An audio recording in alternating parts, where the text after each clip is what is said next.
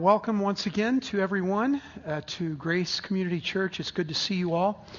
So today we are continuing the series, What is a Christian? And today and next Sunday will be the last two installments of that series. So you don't want to miss that. But the following week, August 26th, will be Sherry's and my last Sunday with you. And that Sunday is a very important Sunday in that I will be sharing a message entitled, How to Love Your Pastor. So I want you all to be here for that so that the next week when David comes back, you'll know how to love him. Okay? That's the whole idea. So we're talking about what is a Christian. By now you know the difference between a Christian and a disciple. I wonder how many of you know enough history or old enough to remember a famous actor, comedian from the 1920s and 1930s, a man by the name of W.C. Fields. How many remember W.C.? Okay. Now you weren't around there, Elaine, but you remember him, yeah. I was around there before him. We got historian right here. But anyway, W.C. Fields was a prodigious sinner. He was a womanizer, a boozer. I mean, anything that you do wrong, he did it. And he made fun of all that because he was this comedian. Well, one day he was in his dressing room, and a friend came into his dressing room and found him sitting there with an open Bible. And his friend said, W.C., I've seen you read a lot of things, but I've never seen you read why are you reading the Bible? And he said, and he used to always have a cigar in his hand, he said, I'm just looking for loopholes. That's what we're going to talk about today. Christians who are looking for loopholes. I call them loophole Christians. So we want to start by kind of looking at this idea. In a few moments we're going to be looking at Matthew chapter 15. But I just want to share with you kind of a difference between a loophole Christian and a disciple. So let's look at those two concepts. I want to start by saying that we all love loopholes. And you know what they are. They're a way of getting around a law or requirement. It comes naturally to most of us. In fact, most of us started when we were children and teenagers. We are looking for loopholes. Like a teenager said, Mom, you said, are the parents going to be home at the party? I knew eventually they would be home, but you didn't ask if they would be home during the party, technically. So that's a loophole, a workaround. We hear that from our teenagers. Or officer, the sign says no skateboards. I only brought one. Or the 6-year-old whose mother asked him, did you wash your hands? Yes, 3 days ago, but I did wash my hands. Even 6-year-olds know how to use loopholes. We love, as Christians, we love our loopholes. So years ago, my grandparents, my paternal grandparents, lived near us in San Diego. I used to love my grandparents. They were great because, grandparents are awesome because they give you everything you want and you don't have to obey them. It's just really great. And that's what at least what my grandkids do. But Grandma and Grandpa Cross were raised in Southern Illinois, so staunch Southern Baptists, moved to San Diego, and that's where my dad was born and my mom met, and that's why I grew up in San Diego. But as staunch Southern Baptists, in the 1950s and 1960s, there was a real strong strain of legalism. And let me explain to you what that was like. So, you are not thou shalt honor the Sabbath. Okay, that's one of the big 10, one of the top 10 commandments. We're supposed to honor the Sabbath. So this is the way it was translated to my grandparents. That means you can't work on Sunday. Now, granted, the Sabbath is actually Saturday. Sunday, we worship on Sunday because that's when the resurrection took place. Acts 20 says the believers worshipped on the first day of the week. So that's why we do Sunday. But the Sabbath, you're supposed to honor and keep it holy. So it meant to my grandmother that she's not supposed to cook on Sunday. How many of you remember that rule? Okay? Yeah. Yeah, moms like it today. But that was kind of a rule. It has nothing to do with the Bible, but that was a rule that was passed down. And so my grandma would cook all this food on Saturday. And then it would be there on Sunday. You didn't have to cook it. They didn't have microwaves in those days, so you wouldn't have to cook it, so that you weren't breaking the law. So that was it. So they come home and eat like that. So as staunch Christians, staunch Southern Baptists, if you love God, you go to church on Sunday morning. If you love Jesus, you go to church on Sunday night. And if you love the Trinity, you go to church on Wednesday night too. So, that's the way it was in those days. As a Sunday night church, started at 6 o'clock, didn't get over till like 8:30. And after church, Grandma and Grandpa invited their pastor over for coffee. Now, I don't know how coffee made the cut, where you can cook coffee, but you can't cook anything else, but it did. So they came over for coffee, they visited, and it got later and later, and my grandfather kept dropping hints, it's 10 o'clock, it's 11 o'clock. And then at 12:01, the pastor gets up and said, Walter, to my grandfather, let's go and get some hamburgers. Okay, let's go get some hamburgers. Some White Castles. They lived in the Chicago area, right?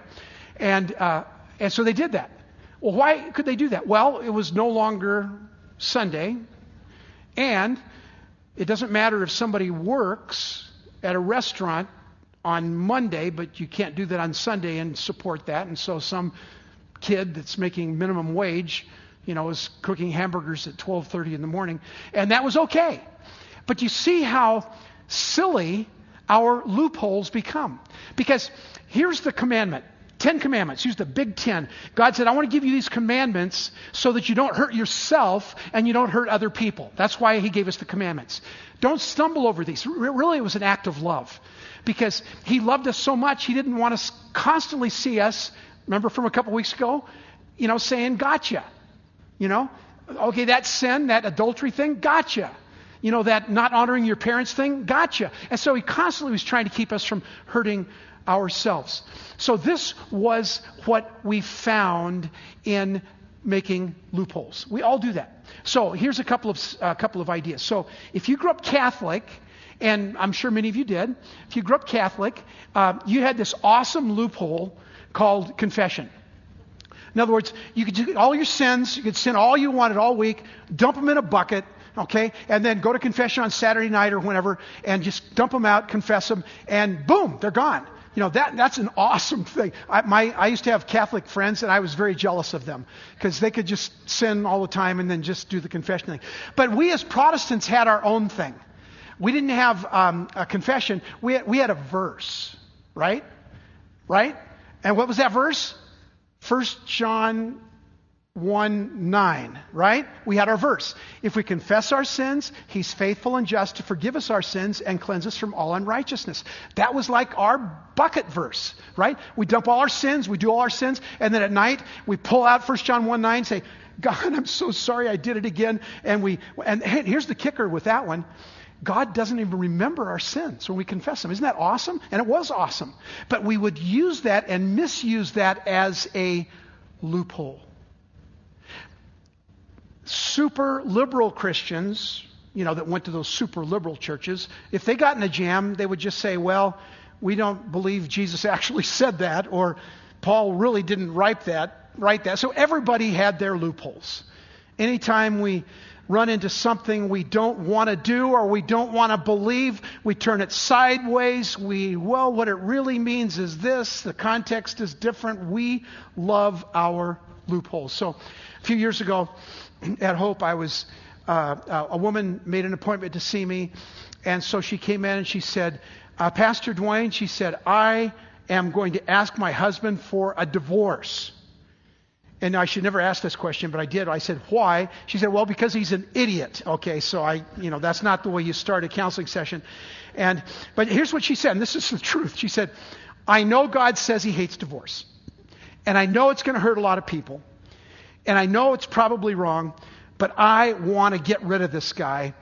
I said, well, why did you come to me if you already know what I'm going to tell you? She said, I'm looking for a loophole.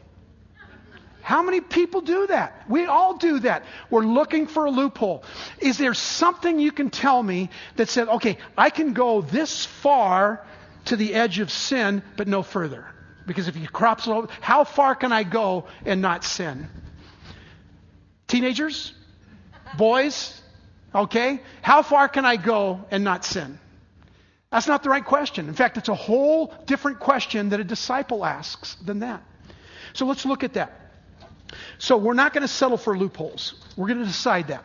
I remember in the early 1970s, I was a youth pastor, and we had this, it was a high school camp at Alpine in Southern California.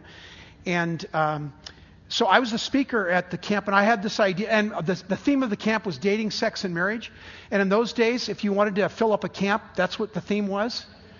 Actually, it's the same today. So anyway, so we had this full camp of high schoolers, and the theme was dating, sex, and marriage, and I would speak at night, and we had this panel during the day. And all the kids would ask questions anonymously, write questions out. And here's what was fascinating to me and also very sad to me. All of the questions were about loopholes. How far can I go with my girlfriend before it's too far? I mean, we learned this from Bill Clinton. What is the definition of sex, right?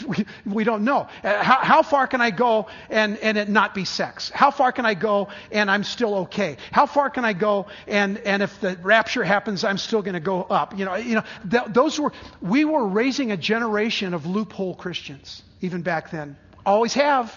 We still have them today. But we're not going to settle for loophole Christians. We're not going to do it.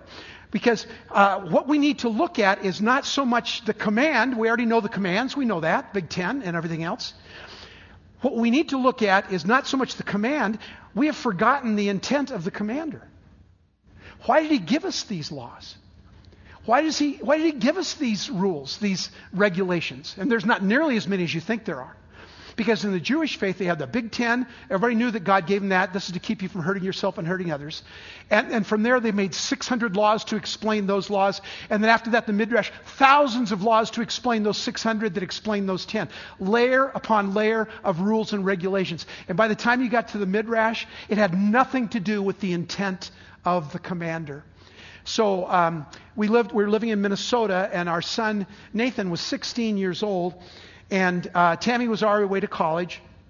And so Nathan's girlfriend came over. She had dinner with us. And then they wanted to go down to the basement. We had a little family room down there with a television. That's where the television was. We wanted to go down to the basement and watch television. So, okay, sure. So they're down there. And, of course, Sherry and I would walk by and we'd listen. Okay. And that's what you do with 16-year-olds. And so then, after one of the times I was checking, the lights were turned off. Yeah, exactly. Parents go, uh-oh. Yeah. So I stomp down there and I make it loud enough so they hear me. And certainly they're cuddled up watching TV. And I said, son, you know the rule to leave the lights on. And here's what Nathan said. But Dad, you're telling us all the time to turn the lights off. He was looking for a loophole. Okay. Now, my real rule was not keep the lights on. My real rule was no messing around in the basement, right? But both of us were looking for loopholes and how to communicate that. So we're told that rules keep you from breaking the rules that are the actual rules. Let me say that again. We're told, this is loophole Christians, we're told that the rules to keep you from breaking the rules were the actual rules. Jesus said, that's not right. And this is what I'm going to say. Turn your Bibles, if you have them, to Matthew chapter 15. If you have your devices, Matthew 15, we're looking at verses 1 through 7. Jesus, once again, is confronting the Pharisees, the religious rulers, and you know who they were. They were the smartest people in the room. They were the most educated people in the room. And they were the wealthiest people in the room. So people paid attention to the religious rulers and the Pharisees.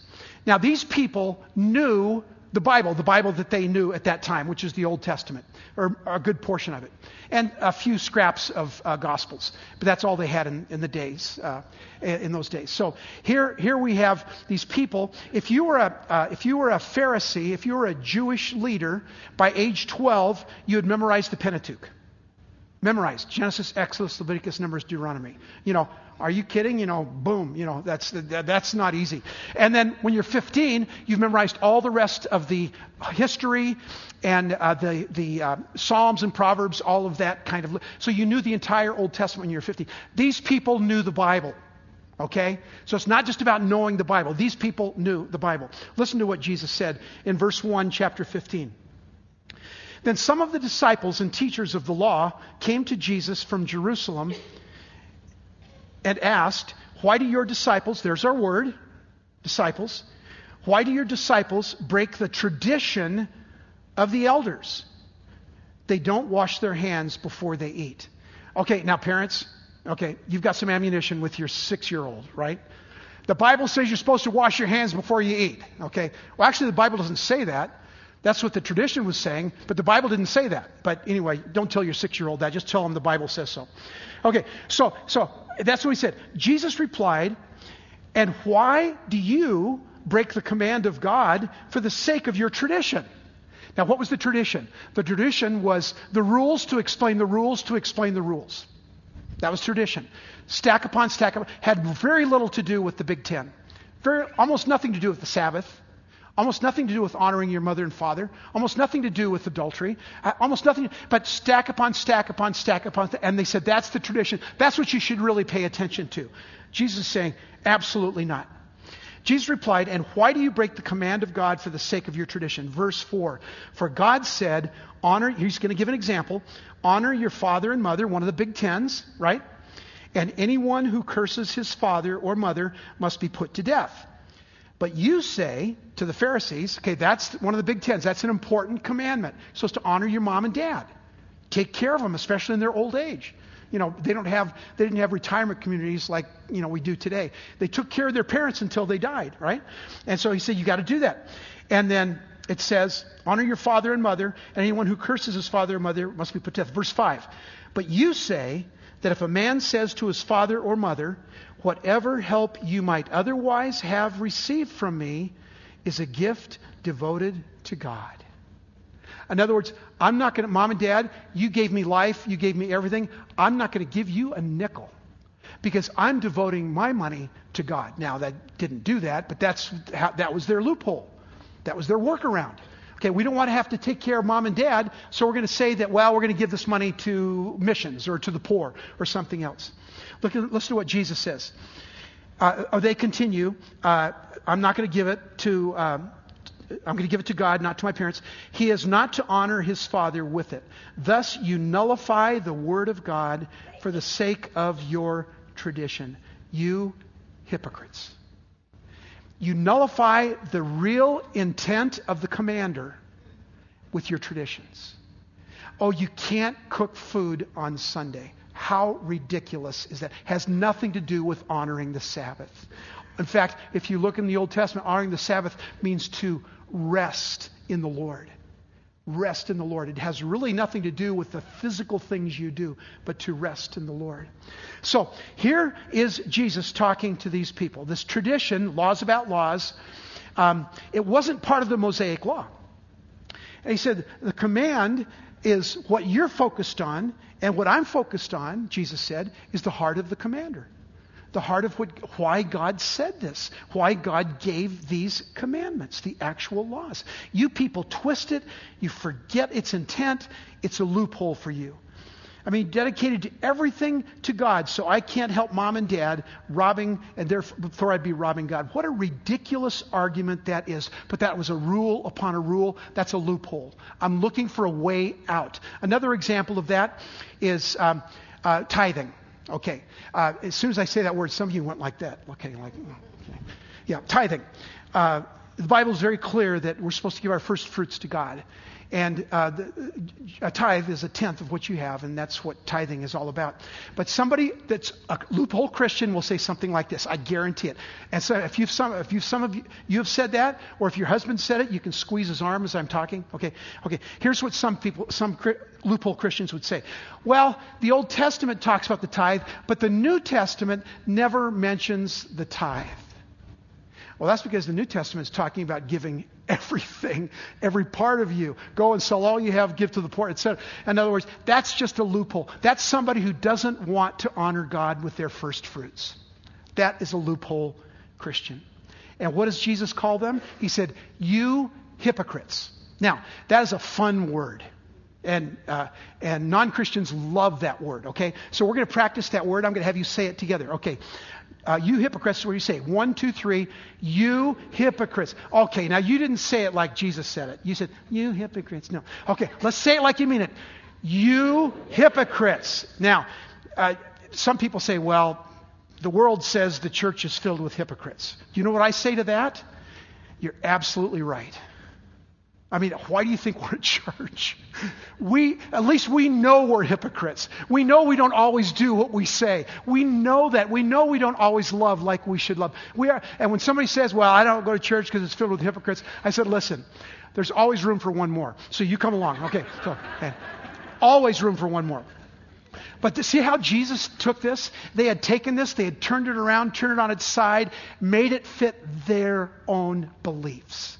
Instead of understanding the intent of the commander, they were focused on the command, and they made that command something so meaningless, and yet they held on to it as their tradition. Here's the bottom line. Jesus doesn't want us using God's words to avoid doing God's will. Let me say that again. Some of you are going, Jesus doesn't want us using God's words to avoid doing God's will. That's a workaround. That's a loophole. God says, we don't do that.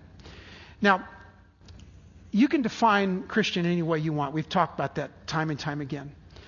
But when you are a disciple, you're asking a whole different set of questions. Instead of, how far can I go before I'm sinning? Instead of, can I get away with this and still be okay with God? Instead of asking those kind of questions, we ask a completely different kind of question. And we'll get to that in just a minute. Now, when you define a loophole Christian, let me give you a couple of examples of that. So when I was a youth pastor, there was a girl in our youth group. Her name was Susan. As an adult, she became a really good friend of Sherry's and mine. Susan was in my youth group. I was only a few years older than the kids. I was just in college. And so Susan and her mother came up. Actually, her mother, her name was Peggy. She had Susan by the arm, and she came stomping up to me. And she said, you need to straighten my daughter out. Okay, now, when a parent does that to a youth pastor, Brian, run. Run as fast as you can. That's usually a parent that hasn't parented correctly, and they want you to parent their kid. And so here, you've got to straighten my daughter out. I said, well, what's the problem? She said, Susan is dating a black kid. A kid, I had gone to school with his brother in San Diego. Great family, and a great kid. Loved the Lord. He was a wonderful kid. But in the 1960s, that was pretty much taboo. Right? It's funny how sins of the, lightning rod sins change every generation. You all know that. You've been through it. And this whole idea that, but that was a biggie back in the 60s. That was a biggie. And then Peggy, the mother, followed it up this way. She said, would you tell my daughter what the Bible says?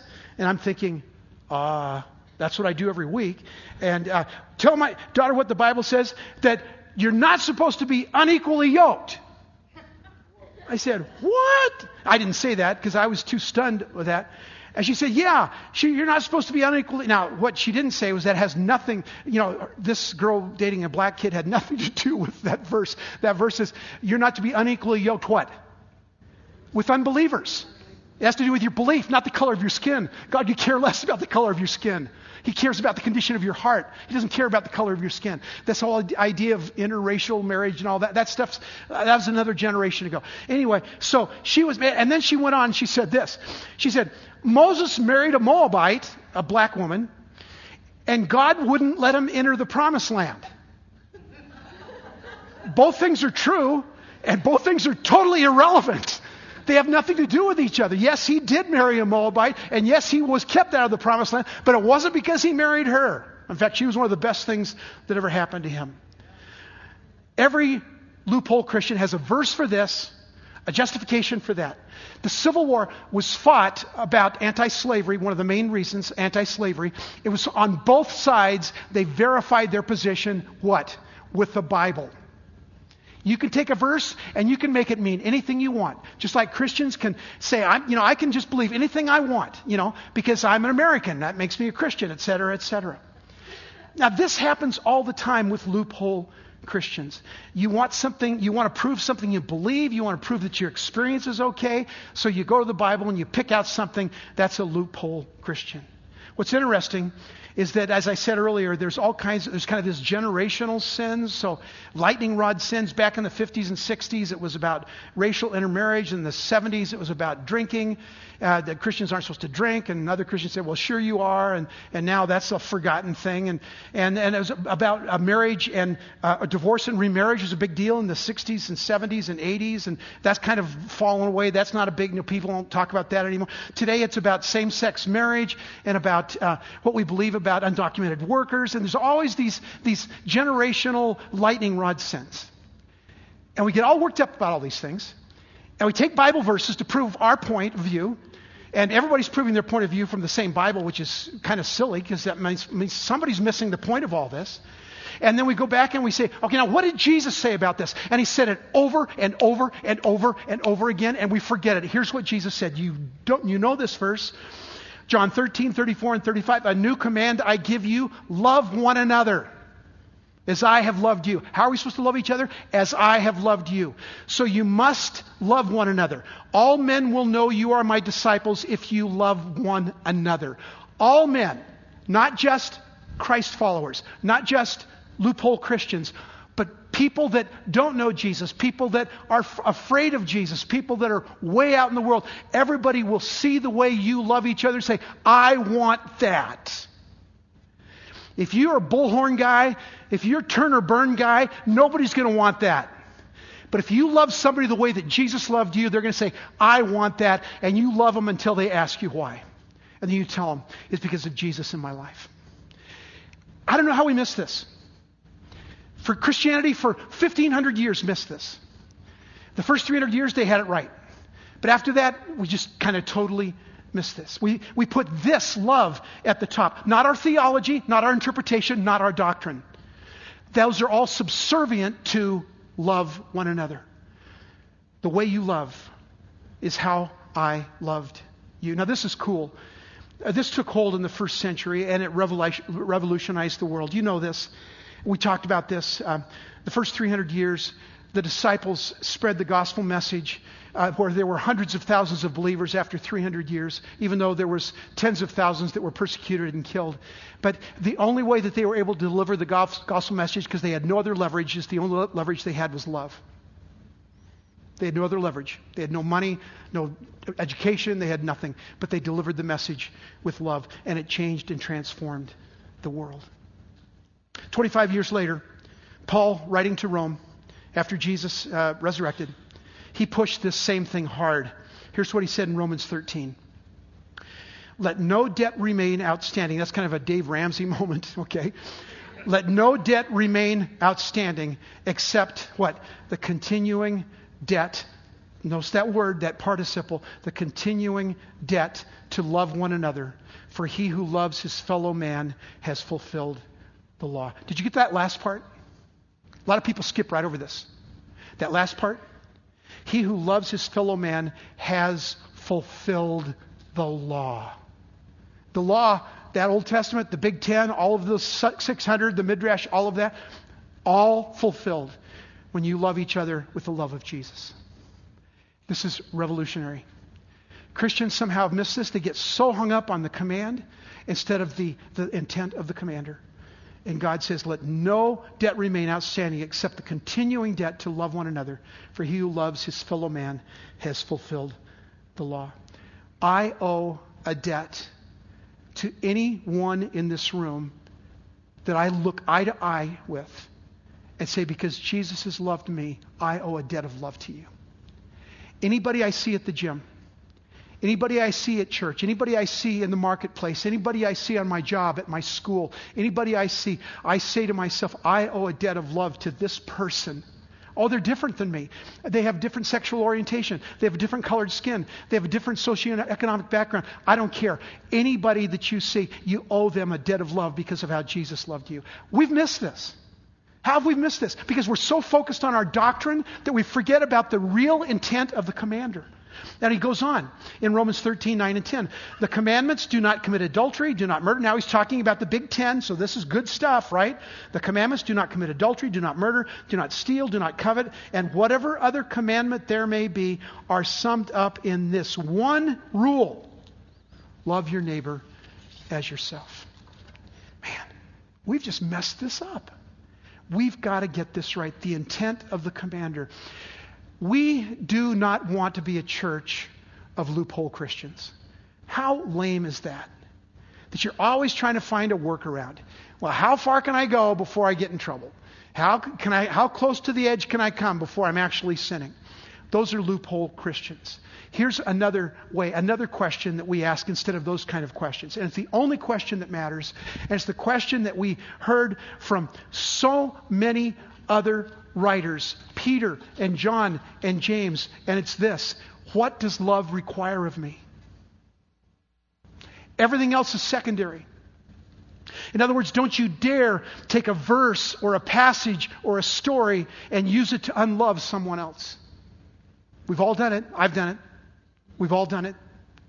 But don't you dare take a verse or a passage or a story and use it to unlove someone else. That same-sex couple, that Muslim neighbor, a road rager, that person of the opposite political persuasion, an undocumented worker, don't use anything in the Bible to unlove those people. Jesus said, if you do, you're a hypocrite. I mean, loophole Christians say, honey, the Bible says you're supposed to submit to me. I remember saying that to my wife when we were first married. I was 21 years old, she was 19. And she said, what? She knew the Bible verse, but she knew also what the Bible said about mutual submission. Mutual submission out of reverence to Christ, okay? Here's what a young husband should say to his wife. Not, you should submit to me, but honey, how can I serve you? How can I be a blessing to you? That's a husband that's truly serving his wife and loving his wife. How can I help you? How can I encourage you? How can I bless you? Christians say, I'm going to use the Bible as a mace or a weapon. Teenagers say, well, how far can I go and still be okay? It's the wrong question. The question is this: what does love require of me? What does it look like to really love my girlfriend? What does it look like to really love and respect my girlfriend? That's the question you should be asking, not how far can I go? See, Christians use the Bible as a weapon, but disciples use the Bible as a mirror. We put it up to ourselves and we say, I want the heart of Jesus. I want the mind of Jesus. I want the hands and the feet of Jesus. That's what I want. And then the question comes naturally, what does love require of me? Not simply what does the Bible say, but what was the intent, the heart of the author? And that was to love one another. You can't read Jesus' words enough and not hear that over and over and over again. Now, no one in this room loves or respects the Bible more than I do. I love it with all my heart. But in my ministry, in my life, I've seen too many people use the Bible as a weapon to hurt people, especially non-believers. And that's just wrong. Because the Bible says the first thing that happens before anything else, before all this doctrine and theology and everything else, it's all from love. Everything else flows from love. Because here's the truth. Loophole Christians talk about people. Oh, that group, that racial group, that economic group, those people, those and them. But disciples talk to people. They don't talk about people. They talk to people. That's what love requires. Disciples move in the direction of people that are not like them. One thing that really bothers me is hothouse Christians. Christians that insulate themselves and their children from the world. My goodness, we're supposed to be a light and salt in the world. We're supposed to change the world, not stay away from the world. But these kind of people desire to know what love is about. People that are outside the faith. Last week we talked about the sinners and tax collectors, how they gathered around Jesus. And Jesus would talk to them. And they were drawn. They leaned in to hear Jesus' words because they knew that he didn't just talk about the commands, but he looked like the commander. This will draw you out of your comfort zone. This will draw you to outside of your type of people. This will draw you to a new place of guess who's coming to dinner. Not a compromise, not abandoning your faith, but loving people the way Jesus loved you. Jesus, John, Paul, Peter all said the same thing. The law is secondary to love and is subservient to love. The commands flow from love to love one another. And this is transformation. I want to close with this. I have given God 1,000 loopholes to not love me. 1,000 reasons to say, Dwayne, you haven't cut it. But he didn't do any of that. He looked at me, he looked at my heart, and he loved me and he forgave me in spite of myself. But God commended his love toward us that while we were yet sinners, Christ died for us.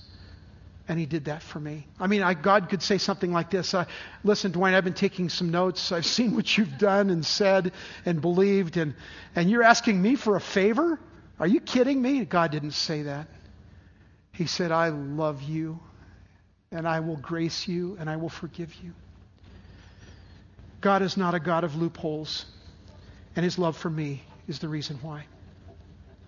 I want to wake up every day and look every person in the eye and say, the debt that I owe of love, I commute to you.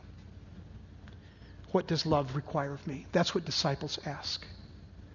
They ask that question every day. Would you bow your heads with me? Father, we thank you for the privilege of serving you. And Lord, there are times when we don't even know how to react or respond to your words that we're to love each other the way that you loved us. We are so lost because we are so tied up in our own sense of righteousness, our own sense of what's right and wrong. And Father, you have said that all of those things must flow from this idea of the way that you loved us, we love each other. Everything else will fall in place from there. Lord, that's my prayer for this congregation, this beautiful group of Christ followers, this beautiful group of people that we call disciples. I pray that each one of them would face you directly, clearly, as a mirror, and they would simply ask this question over and over again this week. What does love require of me? And Lord, I pray that as we contemplate this question, you would meet us in a profound way as we celebrate your great love for us. Without any loopholes, without any questions, you simply loved us and died for us on the cross. And for that, we give you praise. We pray this in Jesus' name.